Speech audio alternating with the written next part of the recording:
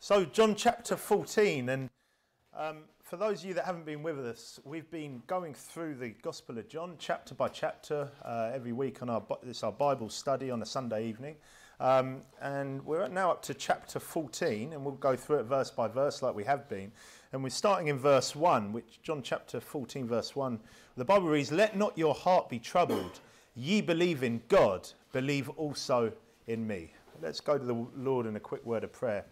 Father, I thank you for your word. I thank you for this great gospel. I thank you for the King James Bible. I thank you for this church. And now just please just help everyone to have attentive ears, attentive hearts. Help me to preach your word accurately and boldly, and for us to put it into action in our lives as well. In Jesus' name we pray all of this. Amen. Amen. Okay, so in verse 1 here, he's obviously not talking about salvation here. Jesus is saying to trust what he says, isn't he? To believe also in me. When we really trust what Jesus says, then our heart shouldn't be troubled, should it? Okay, when we really trust what Jesus says, then we shouldn't be troubled, our heart troubled, being in fear, anxiety, and the rest of it. We need to really trust what Jesus says, don't we? And have that assurance from that. And he goes on to say in verse 2, "In my Father's house are many mansions. If it were not so, I would have told you, I go to prepare a place for you." Now, how many mansions did he say there are? Many, yeah, many mansions. So that's not a limited number, is it? There's not, 144,000 mansions, as the witnesses might have you, or the false witnesses might have you believe. There are many mansions in his Father's house. That's a pretty amazing thought when you think about it. Yeah, there are many mansions up there, not little mini apartments or little bed sits or anything else. There are many mansions up there. Now, how did Jesus go to prepare a place? Does he mean he's up there dusting and polishing and rearranging furniture or doing a bit of DIY around the mansions? No, he prepared a place by dying on the cross, didn't he? Okay, that's how he went to prepare a place, by dying on the cross. Yeah, dying on the cross. And in fact, after he died on the cross, then going to hell for 3 days, then rising again. And that's how he went to prepare a place for us. And I think sometimes you can look at that and think Jesus is up there just doing the last few, odds and ends. But no, he prepared a place in an almighty way, didn't he? But these mansions sound good, don't they? Don't they sound good? That sounds pretty amazing. And I think, for me, that follows on from verse 1. Let not your heart be troubled. And because we can, it can be a lot of anxiety. There can be a lot of stress. There can be a lot of fear, a lot of worry in life. Life just has a habit of doing that. But really, we want to focus on eternity, don't we?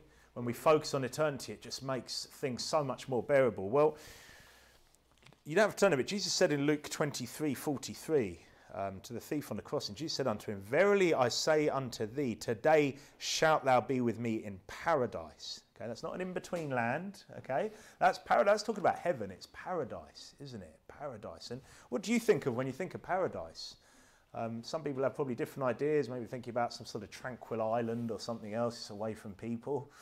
Be nice, wouldn't it? No, I'm messing. But, probably a lot of people have different ideas, don't they, about what exactly is paradise. Well, Jesus said, "You'll be with me in paradise." And that's the thought, isn't it? Many mansions, paradise. And I think sometimes it would help us to maybe focus on what a gift we've been given. It's not just the eternal life. It's not just that, wow, we don't have to have eternal suffering in hell for every sin you've ever done. It's not only that. It's not only that you've been given a free gift of salvation and that you don't have to go to hell, but also that heaven isn't just some place that you've got to put up with. It's paradise. Many mansions. Turn to Revelation 4. Now, I think maybe because it's so hard to put it in words and to give us a picture, there's not that many real descriptions of heaven, are there, in the Bible? We get little glimpses and little pictures. Revelation 4, we see a little bit. And in Revelation chapter 4 and verse 3, it says, "And he that sat was to look upon like a jasper and a sardine stone, and there was a rainbow round about the throne in sight like unto an emerald. And round about the throne were 24 seats, and upon the seats I saw 24 elders sitting clothed in white raiment, and they had on their heads crowns of gold.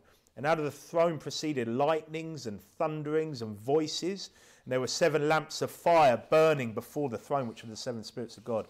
And before the throne there was a sea of glass like unto crystal. And in the midst of the throne and round about the throne were 4 beasts full of eyes before and behind. And the first beast was like a lion, and the second beast like a calf, and the third beast had a face of a man. The fourth beast was like a flying eagle. And the four beasts had each of them 6 wings about them. They were full of eyes within, and they rest not day and night, saying, Holy, holy, holy, Lord God Almighty, which was and is to come. When those beasts give glory and honour and thanks to him that sat on the throne, who liveth forever and ever, the 24 elders fall down before him that sat on the throne, and worship him that liveth forever and ever, and cast their crowns before the throne, saying, Thou art worthy, O Lord, to receive glory and honour and power, for thou hast created all things, and for thy pleasure they are and were created. So that's in the presence of God there, worshipping God. It's a pretty amazing scene, isn't it? But a few things that come out of there, the lightnings, the thunderings, the sea of glass like unto crystal in the midst of the throne, round about the throne. And then obviously you've got the beast, with the full of eyes before and behind. There's all these just amazing, what visual images there. The thing, it must be just an amazing sight to see this. And like I said, there's not all these big descriptions in the Bible, but there is in Revelation 21, there is the New Jerusalem there. And we're going to spend eternity there, so let's have a quick look. So turn over to Revelation 21.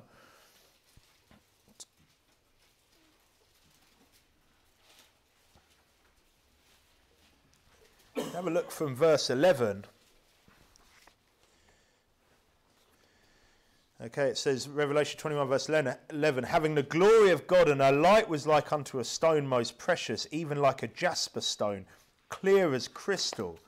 And the city lieth foursquare, and the length is as large as the breadth. And he measured the city with a reed, 12,000 furlongs. The length and the breadth and the height of it are equal. That's basically 1,500 miles cubed. Okay, cubed. So that's basically going up as well. 1,500 miles. That's pretty big, isn't it? I don't know how that's going to work. Maybe mansions on top of each other. I don't know. Maybe the mansions are really tall, but I think everything's built on top. I mean, that's pretty big, isn't it? Verse 18, the building of the wall of it was of jasper, and the city was pure gold, like unto clear glass. And the foundations of the wall of the city were garnished with all manner of precious stones. The first foundation was jasper, the second sapphire, the third a chalcedony, the fourth an emerald, the fifth sardonyx, the sixth sardius, the seventh chrysolite, the eighth beryl, the ninth a topaz, the tenth the chrysoprasus, the 11th a jacinth, the 12th an amethyst. And the 12 gates were 12 pearls. Every several gate was of one pearl. And the street of the city was pure gold, as it were transparent glass. And the city had no need of the sun, neither of the moon to shine it, for the glory of God did lighten it, and the Lamb is the light thereof. That sounds pretty amazing, doesn't it? That sounds absolutely amazing. And look, forget the Paradise Island, forget that. The picture we've been given there is something amazing, isn't it? Yeah. It's something that Jesus Christ has provided for us, and something he's prepared for us by what he did for us. And, there aren't many pictures, but that picture there gets me pretty excited. Yeah. And we're going to spend eternity there. Everyone that's put their faith in Jesus Christ is going to spend eternity there. So go back to John and chapter 14, where we were. And something that, when your heart is troubled, maybe remind yourself of where we're going. If you put your faith in Jesus Christ, that's where you're going to be for eternity. That's amazing, isn't it? Now look at verse 3. He said, and if I go and prepare a place for you, I will come again and receive you unto myself, that where I am, there ye may be also. So that's the second coming, the rapture, isn't it? And whither I go ye know, and the way ye know. Thomas saith unto him, Lord, we know not whither thou goest, and how can we know the way? So Thomas is talking in a literal sense here, isn't he? Verse 6, Jesus saith unto him, I am the way, the truth, and the life. No man cometh unto the Father but by me. So this is the sixth I am statement of the Gospel of John. Remember we had in John 6, I am the bread of life. John 8, I am the light of the world. John 10, I am the door of the sheep and I am the good shepherd. John 11, I am the resurrection and the life. And John 14 now, I am the way, the truth, and the life. The way, not a way, is it? The way. There is only one way. The truth, not a truth, not one of truths. There can only be one truth, can't there? The truth, the life. No man, he said. That includes Buddha, Muhammad, and the rest of the liars. Because they are liars, aren't they? No man. That means that the great intellectual rabbi, whatever you want to call him, and everyone else that rejects Jesus Christ is burning in hell. Okay, that's what that verse is saying, that no man cometh unto the Father but by me. It doesn't matter how clever they sound, it doesn't matter how intellectual they sound, it doesn't matter any of that, because there's only one way, isn't there? There can only be one way. Now, you know, people say, but these are holy men. What about, you know, these holy people, these holy men? What about Mother Teresa? She was so kind. She was so nice to people. Well, John 3:36, you don't have to turn, it says, he that believeth on the Son hath everlasting life, and he that believeth not the Son shall not see life, but the wrath of God abideth on him. Amen. So not only will they not see life, not only will none of them come to the Father, but the wrath, the anger, the fury of God abideth on them. God who sent his Son to die on the cross to pay for everyone's sins, and people just reject it. People love to believe that they can somehow do something to get to heaven, that it's down to them, it's down to their religion, it's down to their turning from sin, down to their perseverance, down to them. It's not down to you, it's down to Jesus Christ. He is the way, not he is the way with you, with what you do. He is the way, the truth, and the life. No man cometh unto the Father but by him. What a great verse, eh? What an amazing verse.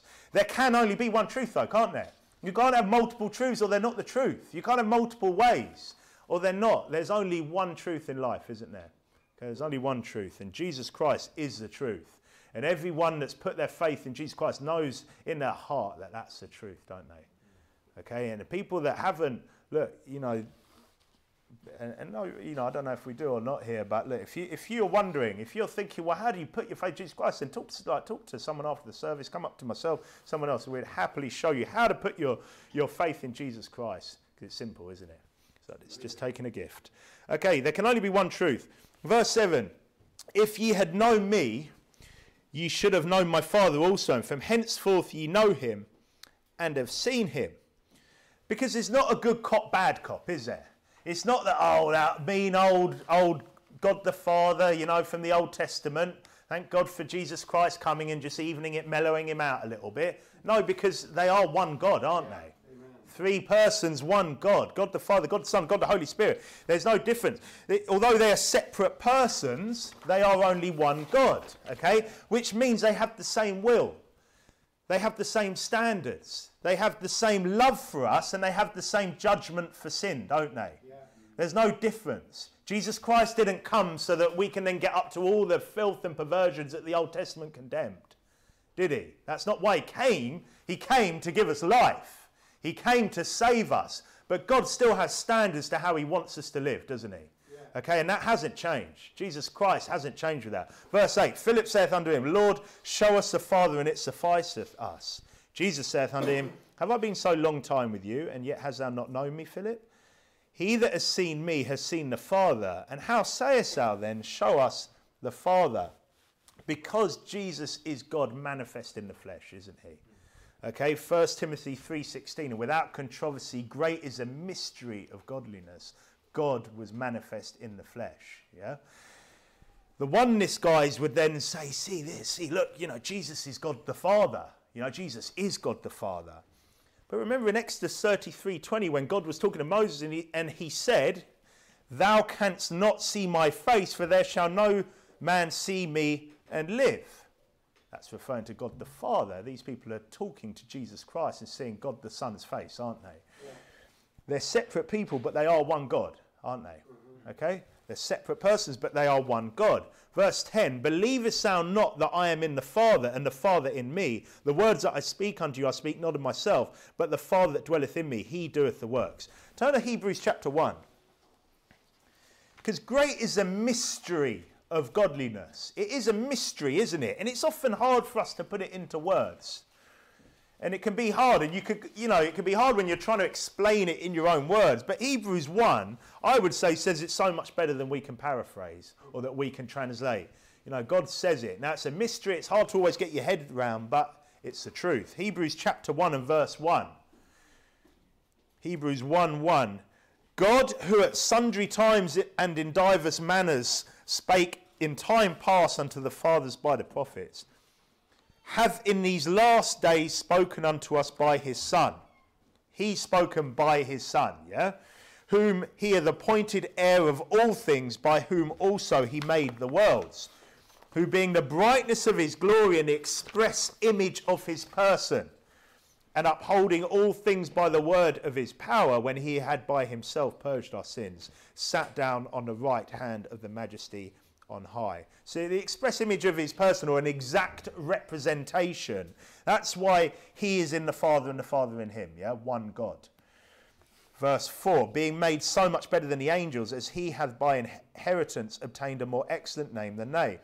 For unto which of the angels said he at any time, Thou art my son, this day have I begotten thee, and again I will be to him a father, and he shall be to me a son. And again, when he bringeth in the first begotten into the world, he saith, And let all the angels of God worship him. And of the angels he saith, Who maketh his angels spirits, and his ministers a flame of fire? But unto the Son he saith, Thy throne, O God, is for ever and ever. A sceptre of righteousness is the sceptre of thy kingdom. That's God the Father calling God the Son God. Amen. Yeah? Amen. A bit hard to speak to each other if they're different forms, isn't it? Yeah, if they're different slices of the pie or something else, it's a bit hard to speak to each other. A bit hard if Jesus is a lesser being, isn't it? A bit hard if Jesus is just a lesser being called, oh God. Look, there's a hierarchy. Okay, there's clearly a hierarchy in the same way that there's a hierarchy in many areas of life, aren't there? But it doesn't mean that that person's a better person or anything else because of hierarchy. But Jesus is God. It's profound, it's hard to explain, but it's the truth, isn't it? Yeah. That's the truth of the Bible. Jesus is God in the flesh. Verse 11, he said, back to John there, chapter 14. Believe me that I am in the Father, and the Father in me, or else believe me for the very work's sake. Verily, verily, I say unto you, he that believeth on me, the works that I do shall he do also, and greater works than these shall he do, because I go unto my Father. Greater works than Jesus Christ, God in the flesh. Does he mean more amazing miracles? Sight to the blind? Walking on water? Is that what we're going to be doing? Maybe running on water? Yeah? Maybe raising the dead, maybe raising 3 dead at once. No, that's not what he's talking about, is it? Greater here is referring to the quantity, isn't it? It's a quantity, a greater or bigger number of works. What are the works? Well, the works with the most eternal value are what? Getting people saved, aren't they? More important than any of the rest of that is getting people saved. Because that's where those works last for eternity, don't they? Okay, and they have such an impression for eternity as well. So why can we do more works in Jesus Christ?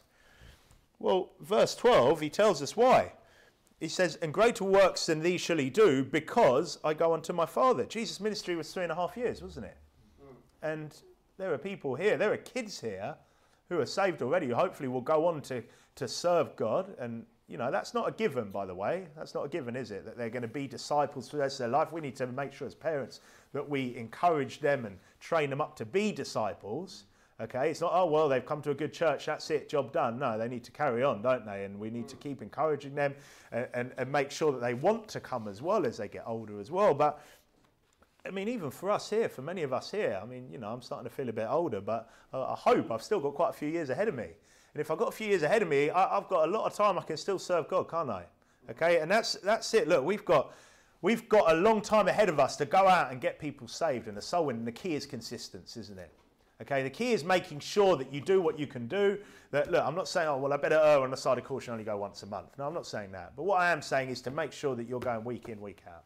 Okay, no matter what. Not to, you know, I'm going 7 days a week and then suddenly you don't go at all for the next few years, yeah? Just get out there, get soul winning, make sure you're doing it and consistently throughout your life. And greater works than these shall he do, because I go unto my Father, because we have the time to do it, don't we? To do that work for God. Verse 13, and whatsoever ye shall ask in my name, that will I do, that the Father may be glorified in the Son. If ye shall ask anything in my name, I will do it. Did he say that whatsoever ye shall ask, that will I do? Did he say that? No. He said, whatsoever ye shall ask in my name, didn't he? Whatsoever ye shall ask in my name. So, is that as long as we end the prayer in Jesus' name? Is that what he's talking about there? Just go, well, you know, I'll ask all these things in Jesus' name, so, you know, as long as, you know, I could just, God, I just want the head of my enemy on a charger, in a charger, in Jesus' name, that's just going to be done then. No, but he's saying, in my name, basically is another way of saying according to my will, isn't it? Yeah. Okay, according to the will of him. Turn to 1 John chapter 5.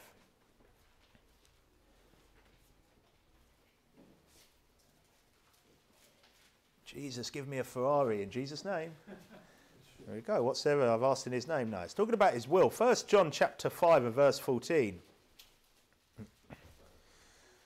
1 John 5:14. And this is the confidence that we have in him, that if we ask anything according to his will, he heareth us.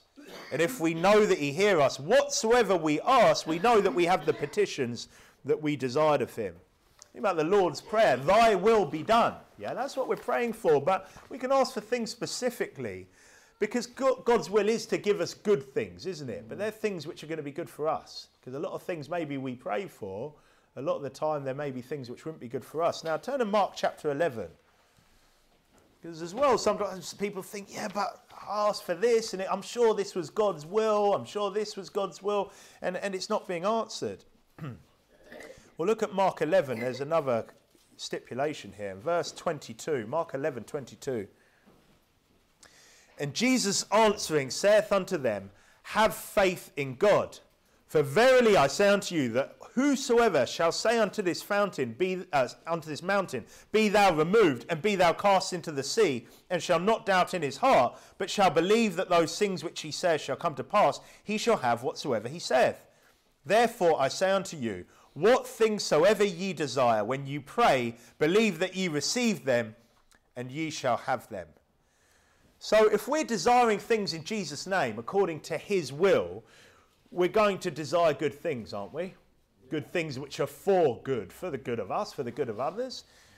If we really believe, we really have faith when we pray, we will receive them. Because how many times you pray and in the back of your mind you think, I don't know if I'm going to get this. Don't know if it's really going to work out. Because we do, don't we? Often, sadly, people do pray like that, but no, we should be praying for his will and praying in faith. Pray in faith. Pray with that belief that he's going to answer your prayer, because he will. He's just told us. Or do we not believe the word of God? Anyone here not believe the word of God? Anyone just, no, I'm not sure. I don't know. Maybe the translator's got that bit wrong. Well, you've got to go back to the Greek there. No, we've got the King James Bible. We've got the word of God, haven't we? And the word of God says here that whatsoever, he said that whosoever shall say unto this mountain, be thou removed and be thou cast into the sea, and shall not doubt in his heart. That's the key, but shall believe that those things which he saith shall come to pass. He shall have whatsoever he saith. We can remove the mountains in our life if we have faith in God. Yeah, we have faith that it will be answered. But there's also another condition, isn't there? So go over to, in fact, stay there. Look at verse 25. And when ye stand praying, forgive, if ye have aught against any, that your Father also which is in heaven may forgive you your trespasses. But if ye do not forgive, neither will your Father which is in heaven forgive your trespasses. So I would say this obviously applies, especially when we're praying for forgiveness, because we should be praying for forgiveness, shouldn't we? Yeah. Shouldn't everyone here? Because 1 John 1:9, you don't have to turn, it says, if we confess our sins, he is faithful and just to forgive us our sins and to cleanse us from all unrighteousness. This isn't for ongoing salvation, is it? Obviously, this is for that walk with God, for God to not chastise you. Like we spoke about before, your child comes up to you and says, I'm really sorry, I did something really naughty. And what's your punishment going to be like? I bet it's going to be a lot less than if you have to catch them out, isn't it? If at all. Sometimes it's hard when they come up and owned up to something they've done. It's hard to punish them. In the same way, God's the same way like that, isn't he? We should confess all our sins. And that's something we should get in a habit of at night, shouldn't we? Going to bed and praying to God for forgiveness, because the more we do that, the more he will forgive us, but also the more that then we'll be forgiven. Because there's no use going to bed at night going, oh God, please forgive me for today. I've just been a jerk. I've done this, I've done that. And in your mind, you're like, that person at church that barely said hello to me or whatever else, Or if you're not forgiving other people, is God going to forgive you? Well, it says here, if you do not forgive, neither will your Father which is in heaven forgive your trespasses. Okay? That's our ongoing walk with God. It's got nothing to do with salvation, unlike what the liars, the work salvationists will try and tell you. Verse 15, back to John chapter 14. John chapter 14 and verse 15. If ye love me, keep my commandments. How many liberal so-called Christians claim to love Jesus? They love that word love, don't they? Oh, I love my Lord and Saviour. Oh, love. And we just love everyone. We need to be more Christ-like and love everyone because we just love Jesus so much. They claim to love everyone, don't they? But they can't even keep one commandment, can they? Can they? They don't even attempt to keep any commandments. And again, it's got nothing to do with salvation. But if you love the Lord, if you love me, keep my commandments. Oh, you legalists, you're telling people that they should actually pay attention to what God's written in his thick Bible and not just to the verse about salvation? Yes, that's what I'm saying. I'm saying there's a huge Bible here that will help us to live right. And Jesus said, if you love me, keep my commandments. If you really want to show people you love the Lord Jesus Christ, keep his commandments. Yeah. Or do your utmost to keep them. And we're going to fail. We're going to fail regularly, aren't we? We're all sinful, yeah? We're all going to fail. But we should be trying our best, shouldn't we? And how are we going to keep his commandments? Because there are many commandments, aren't there? There are many. We're not just talking about the 10 commandments here. Everyone loves the 10 commandments, but there are many commandments. So how do we keep them? Well, we need to know them to keep them, don't we? Yes. Yeah? How can you keep commandments that you don't know? You need to know. You need to read the rule book to know what the rules say. Yeah, how you get, you go into some sort of sport that you're competing in. How are you gonna keep the rules? You don't even know what the rules are. I was explaining to my son the offside trap the other day, because how's he meant to know if he doesn't know what it is when he's playing football? Well, we have to learn the rules, don't we? Well, look, you could add there then, if ye love me, learn my commandments. Because if we're not reading the Word of God, if we're not reading our Bibles, how are we meant to know what the commandments are? If we can't even be bothered to open the Bible more than maybe a couple of minutes a day, if that, if it's only some, whatever the verse of the day sent to you by your Bible app is, well, I've done a bit of Bible today, I read a verse, I meditated on it for 5 seconds. Well, how are you going to keep his commandments? Because I'll tell you what, that's quite a big book, isn't it? I think it's best part of 1,200 chapters there, aren't there? Okay, so that's a lot of chapters, and there's a lot of words in that Bible. I've seen word counts before. I can't remember what they are. But look, if you want to learn that, you need to read it regularly, don't you? And not just once through. You need to read it through time and time and time again. Because sometimes there are things that just come up that you've completely forgotten, aren't there? Yeah. There are things that you might be reading it a few times a year and you'll still forget things. Right? You could be reading it 6 times a year and still forget things. If ye love me, keep my commandments. That's what Jesus said. Everyone here loves Jesus, because I tell you what, he did a lot for us, didn't he? He did a hell of a lot for us, excuse the pun. Verse 16, and I will pray the Father, and he shall give you another comforter, that he may abide with you forever, even the Spirit of truth, whom the world cannot receive, because it seeth him not, neither knoweth him, but ye know him, for he dwelleth with you, and shall be in you. The Spirit of truth being the Holy Spirit, yeah? The Spirit indwells every believer. Okay, the Spirit indwells us all, doesn't it? Everyone that's put their faith in Jesus Christ is indwelt by the Holy Spirit. They didn't have to do a special prayer for the Holy Spirit. They didn't have someone have to pray for them to speak in tongues. Okay, no, the second you put your faith in Jesus Christ alone, not Jesus Christ plus a bit of my own works, no, if Christ alone, then you're indwelt by the Holy Spirit. Verse 18, I will not leave you comfortless, I will come to you. And that's the third part of the Trinity, God the Holy Spirit. Yeah, God the Holy Spirit, the third part of the Trinity. Verse 19, yet a little while the world seeth me no more, but ye see me, because I live, ye shall live also. So it wasn't just the death and burial, it's also Jesus Christ's resurrection that results in us living, doesn't it? Yeah. Okay, if Jesus Christ hadn't been resurrected, he'd still be paying for our sins. And if he's still paying for our sins, then we're not justified yet, are we? Yeah. Okay, so his resurrection is important here. And it's because he lives that we live also. Now, verse 20, at that day ye shall know that I am in my Father, and ye in me, and I in you. He that hath my commandments and keepeth them, he it is that loveth me, and he that loveth me shall be loved of my Father, and I will love him, and will manifest myself to him. So again, we show our love to Jesus by keeping his commandments, yeah? Okay, he that hath my commandments and keepeth them, he it is that loveth me.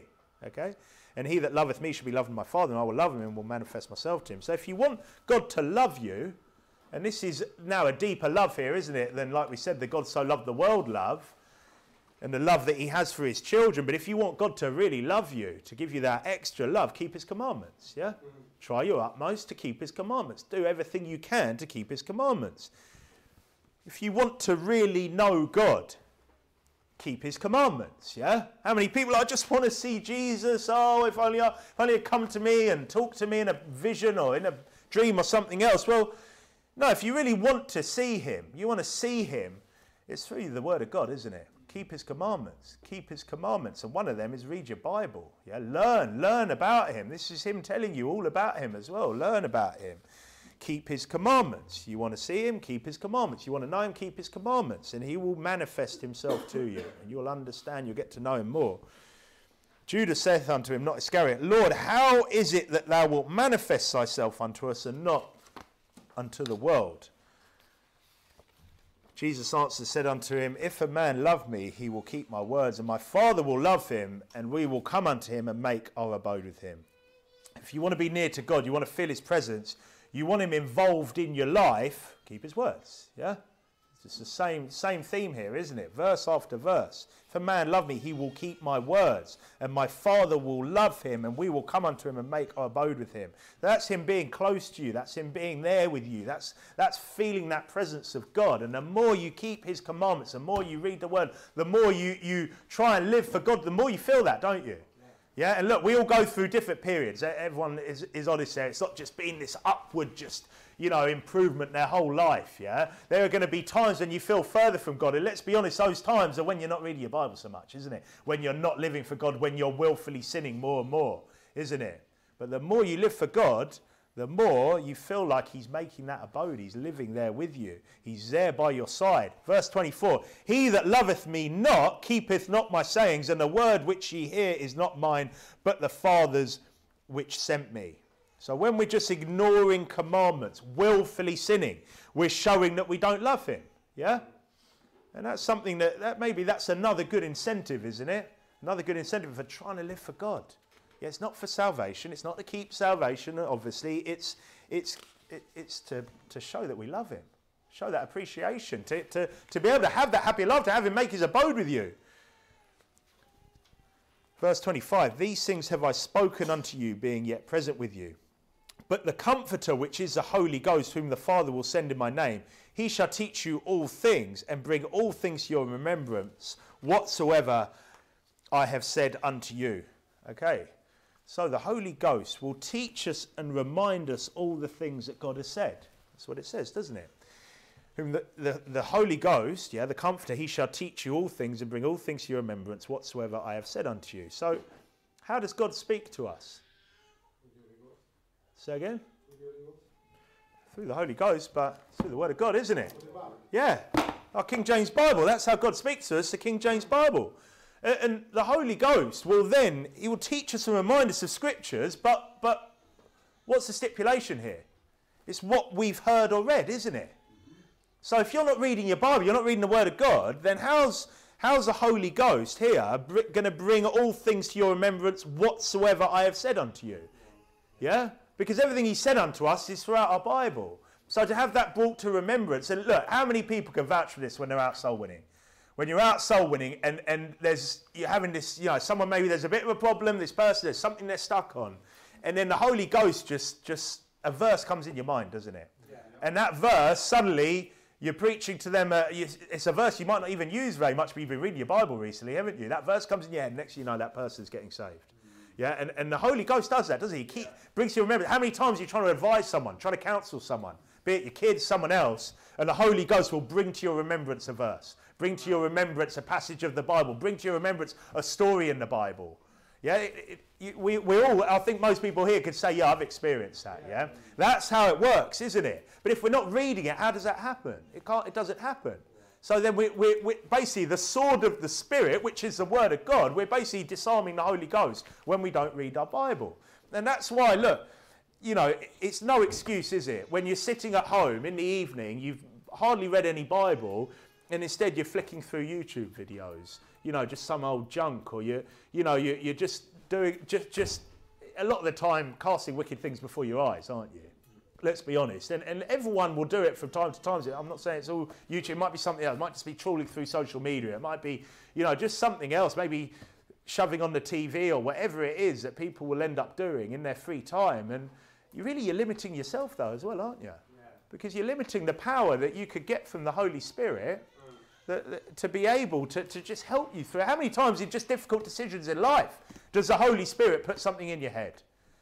If you're reading your Bible, if you're in the Word, if you're regularly in the Word, it's so important, isn't it? So important. And like I said, what's the number way that God, the Comforter, the Holy Spirit, comforts us? Through the Scriptures. Okay, that's how it's done. That's how we're comforted, through the Scriptures. So if you're not reading it, how are you going to get comforted as well? So it's a comforter, and we want comfort in life, don't we? Yeah, I know some of us men, we think we're pretty tough. You know, we can do all right. But I'll tell you what, life can be tough, can't it? And we need comfort. We need that comfort. And look, I've said it before, and I keep saying it.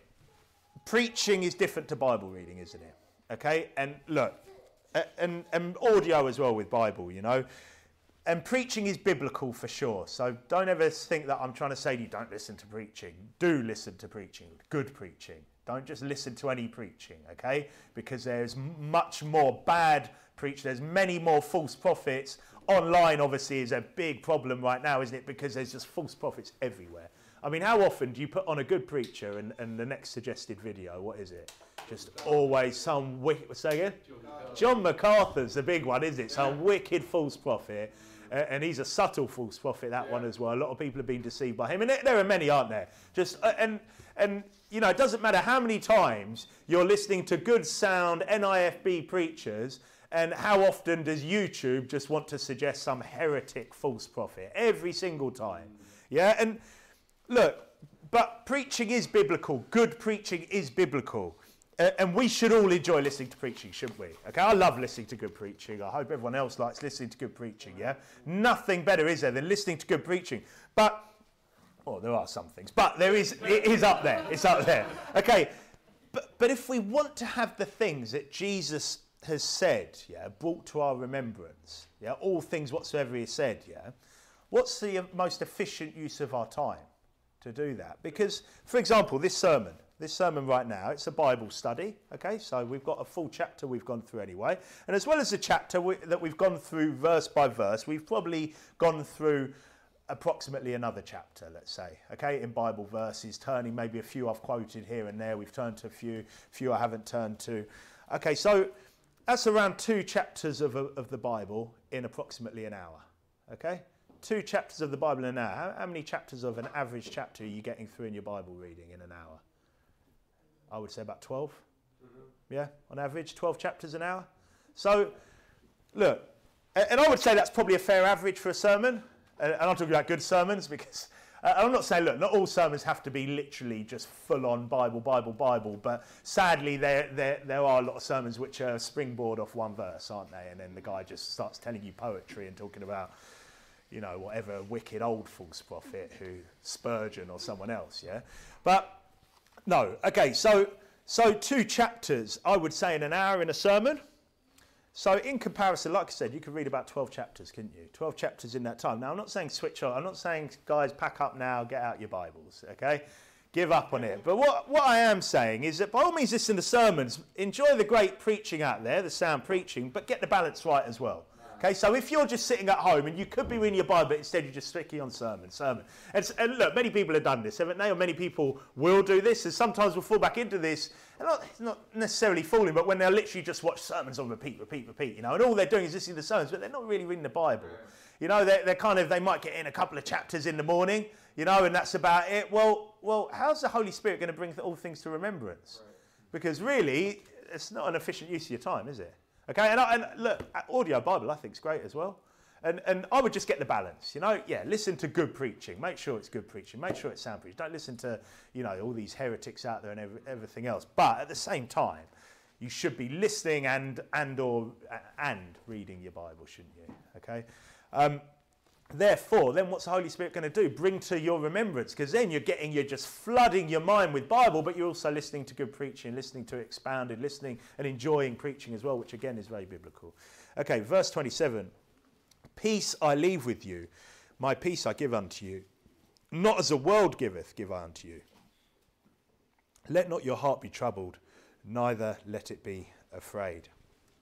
Okay, so that's Jesus telling us not to be fearful, isn't it? Okay, that's Jesus telling us not to be afraid. Neither let it be afraid.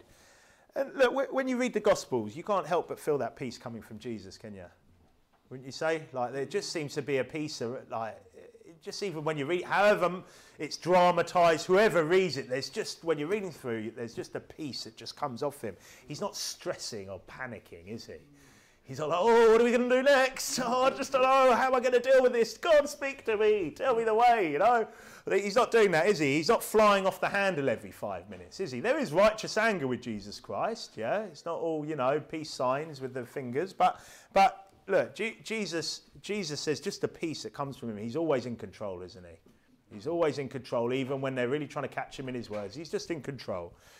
But he says that he will give his peace unto us. So we can have that peace, can't we?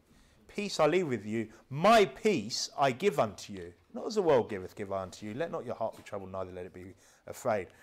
And look, I believe that all of this can apply to us as disciples of Jesus Christ, yeah? Disciples. Not oh, well, you got saved, that's it. You're automatically going to have the peace of Jesus. No. If you want to follow him, and you want to be a disciple as well. And because, look, he's saying here it's not the world's peace, isn't he? What's the world's peace? Usually drug-induced, isn't it? Okay, that's the world's peace, some drug-induced peace. And look, when it's drug-induced, I don't care whether it's legal or illegal drugs. There comes a reliance on it, doesn't there? Okay, there comes a reliance because, you know, people who go, oh, well, I just can't relax unless I smoke a joint. And a lot of the time they seem to be getting more stressed when they're not smoking a joint, aren't they? The people, I just need a drink, you know, to relax me in the evening. Well, funny how they seem to be getting more stressed before they have a drink. Because a lot of the time we then start in our mind and in our body manifesting the need for something, don't we? Because that's what not only sin, but what addiction does, doesn't it? Okay? Right. And people then, they start to form that reliance and make the excuse. A lot of people, you know, they're crutched. Well, I've had an argument, I've had a row, now I'm off to, you know, whatever it is, partake in some drug, whether it's alcohol, whatever, some sin a lot of the time. It can be something that's not any of that. And what happens with that is they start to find an excuse for that more and more, don't they? They manifest that excuse. Suddenly the rows with the spouse, they're happening even more. Because in their mind, the answer now is to go out and do whatever it was that they were trying not to do, but really that they really want to do. Okay, and in the end, people make excuses and almost form that argument and that row because the answer is to go and partake in whatever the world's peace is. And the world's peace, like I said, alcohol, you know, how peaceful is that? You know, how is all this relax with a drink? I don't see many relaxed people drinking. I see a lot of people steaming drunk and going around swinging haymakers at each other and the rest of it, you know. Like, you know, peace. But the medication as well. And again, people become reliant on it. And the world's answer is always medication, isn't it? But what about, and another world's peace is just turning a blind eye to wickedness, isn't it? So, oh, well, you'll be, you know, just let, you know, live and let live and everything else, and just turn a blind eye. I don't care if my kids are around the most vile sodomites in the world. Just live and let live. Peace, just do whatever. You know, no, well, that's not what the Bible says, does it? And we'll talk about that in a second, because Jesus's peace comes from the Word of God, doesn't it? And again, this comes back to the Word of God, but also from knowing that you're saved. There's a peace from knowing that you're saved, isn't there? Knowing that you're saved, knowing you're not going to hell. Nothing can change that, okay? That God is with you, knowing that God is with you in life, that you can do all things through Christ which strengtheneth you, yeah? That you can get through the trials and tribulations of life. There's a peace from that, from not fearing what man can do unto us, because we shouldn't fear men, should we? We shouldn't fear people, we shouldn't fear men. But with all that in mind, there are those that will take this sort of thing to the extreme and then ignore other scriptures. So there are people that, you know, for example, not being anxious or afraid, which is what Jesus is saying here, doesn't mean that as men we just put our feet up and say, well, God will provide. You know, no matter, don't need to work, and just ignore all the obvious scriptures telling us that we should go out and work and provide, etc.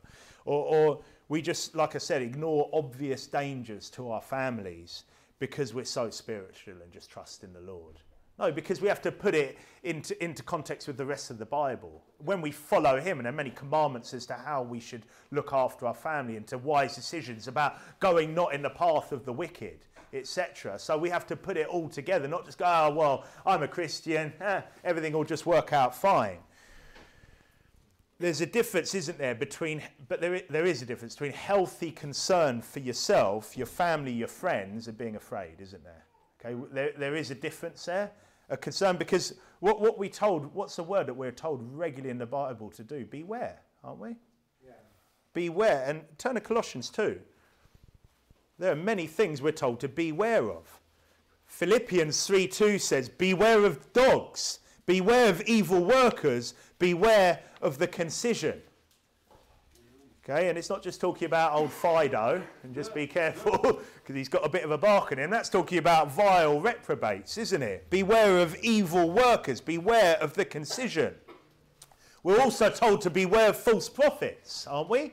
To beware of the leaven of the Pharisees, of the scribes, of covetousness.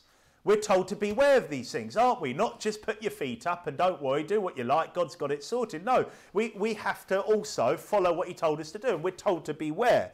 Colossians 2:8, you're in Colossians chapter 2 verse 8. Beware lest any man spoil you through philosophy and vain deceit, after the tradition of men, after the rudiments of the world, and not after Christ. So we can be spoiled as saved Christians through philosophy, through vain deceit.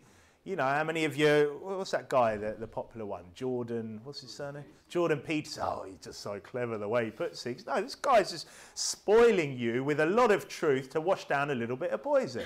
Philosophy and vain deceit. There's deceit there. All these worldly intellectuals, these worldly philosophers, it's just spoiling you, isn't it?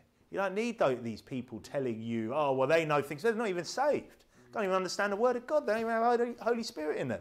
Beware of these people. The tradition of men after the rudiments of the world, not after Christ. And saved people can do that as well, can't they? Spoil you through these traditions of men, the rudiments of the world. We need to beware, or you could say be aware, couldn't you? You could also say be aware. Okay, be aware, but we don't have to be afraid, do we? You don't have to be afraid. So we should beware. Be aware of the dangers to your children. Remember that they're entrusted to you by God. Yeah?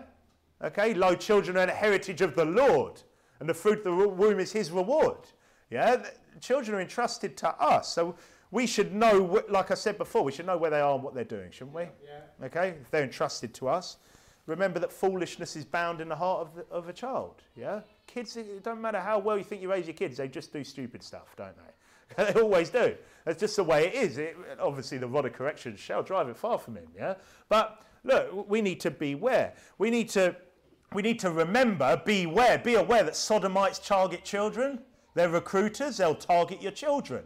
Okay. So if you don't even know where your kids are, what they're doing, who's around them, you're not being aware, are you? It doesn't mean you're fearful. It doesn't mean you're fearful if you care about these things and you're aware. We should be aware of the sin that does so easily beset us, shouldn't we? We should be aware of the sin, of those open doors that we have, of those weaknesses we all have. We all have individual weaknesses, don't we? We should be aware of those. We have to be afraid, but we should be aware. Avoid it, pass not by it. Yeah? Be aware of the distractions that stop you living for God. Again, I'm not afraid of distractions, but I need to be aware of them, don't I? I need to be aware of all those things that get in the way and stop me reading my Bible, stop me praying, stop me wanting to go out soul winning, stop me studying my Bible, stop me doing those things. Be aware. So think of those things. What are those distractions? What are those things which distract you? We need to be wise as serpents, don't we? But we don't have to be fearful. We don't have to fear, apart from one exception. What's that one exception? God. And all God's people said, God. Yeah. Amen to that. Because the exception is God. We should have a healthy fear of God, shouldn't we? Yeah. Right. Fear God.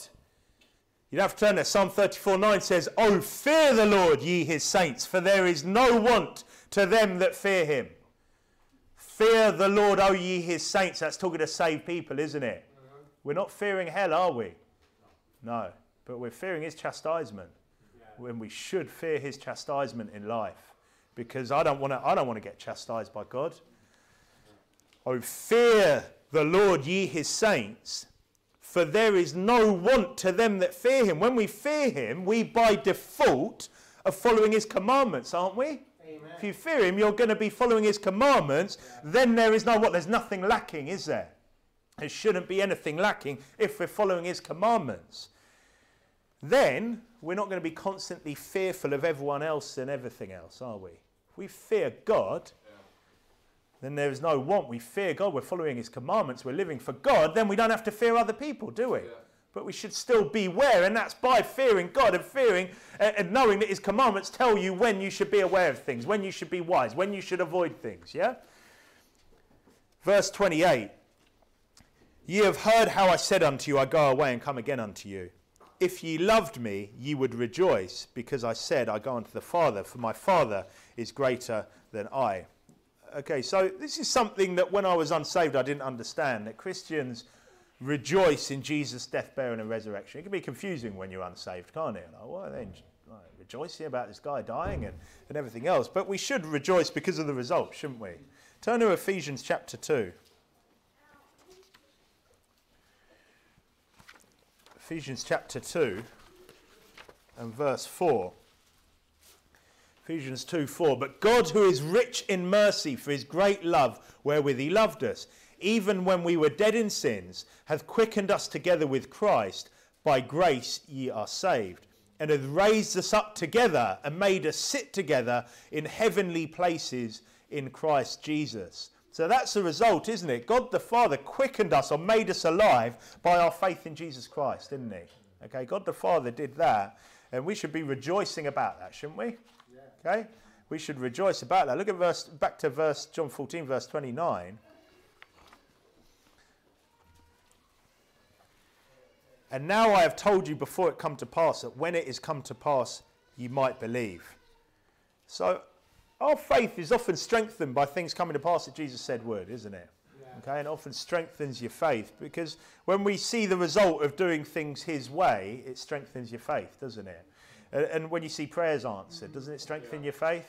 Yeah, when you pray for things, you see them answered. Prophecy fulfilled. When you see prophecy fulfilled, and looks like we're seeing some prophecy being fulfilled right now, aren't we? And we're fast going towards a one world government, from what I can see. We're fast going towards what is going to be eventually a mark of the beast, aren't we? And look, I'm not saying it's next week or next year even, or next decade, but we can see it forming, can't we? Okay, and doesn't that strengthen your faith? And don't so many things strengthen your faith, yeah?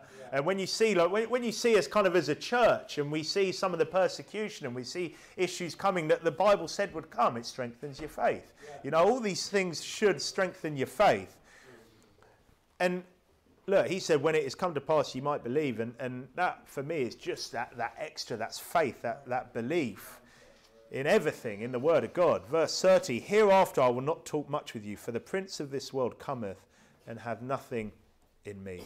Okay, so the prince of this world, Satan, has no power over Christ. And we spoke about this last week, didn't we? Jesus commanded him last week, told him what thou doest, do quickly, didn't he? Okay, there's no battle, there's no, Satan, who's going to win? No, look, Jesus Christ is God in the flesh, yeah? Satan's his monkey, okay? But he has no power over Christ, it says here. But he fulfills a purpose, doesn't he? Some people would say like he's a trash collector, isn't he? Verse 31, "But that the world may know that I love the Father, and as the Father gave me commandment, even so I do. Arise, let us go hence." Now, Jesus is giving us an example, isn't he, here? Even though Satan has no real power over him, because he doesn't, he's showing that love still by keeping the Father's commandments, yeah? Okay, so he says here, "But the world may know that I love the Father, and as the Father gave me commandment, even so I do. Arise, let us go hence." So he's keeping the Father's commandment, and even though he has to pay the ultimate price, yeah? So he's showing us that still, regardless of what the result of that was and beyond anything any of us will ever have to do, and I'm not just talking about dying because people do die for the Lord's sake, but to die and pay for everyone's sins on the cross and in hell is unbelievable, isn't it? But even so, he's showing us there, isn't he, by following his commandments. On that, let's pray. Father, I thank you for your word. I thank you for a great chapter of the Bible, and a chapter which just shows us how important it is to read your word, to study your word, to live by your word, to follow your commandments. And I pray that everyone here in this church will go away this week and try harder to do that, to want to be loved by you with that special love that you had for people like Lazarus and Mary and Martha, the Apostle John, and that you have that love for us, because we want to be people that are doing our best to serve you, doing our best to follow your commandments. And but we know that has nothing to do with salvation. That you made it clear that for by grace we saved through faith, and that not of ourselves. It is a gift of God, not of works, lest any man should boast. And look, if there's anyone here that's a bit unsure about that, do they know for sure they're going to heaven? Please just help them to want to know that, to ask someone, to show them what the Bible says about that. And regardless, Father, please help us going forward this week to show that gift of God to others. As our week goes on, people we come across at the soul-winning times, and help us to all get back here safely next week. And in Jesus' name we pray all of this. Amen.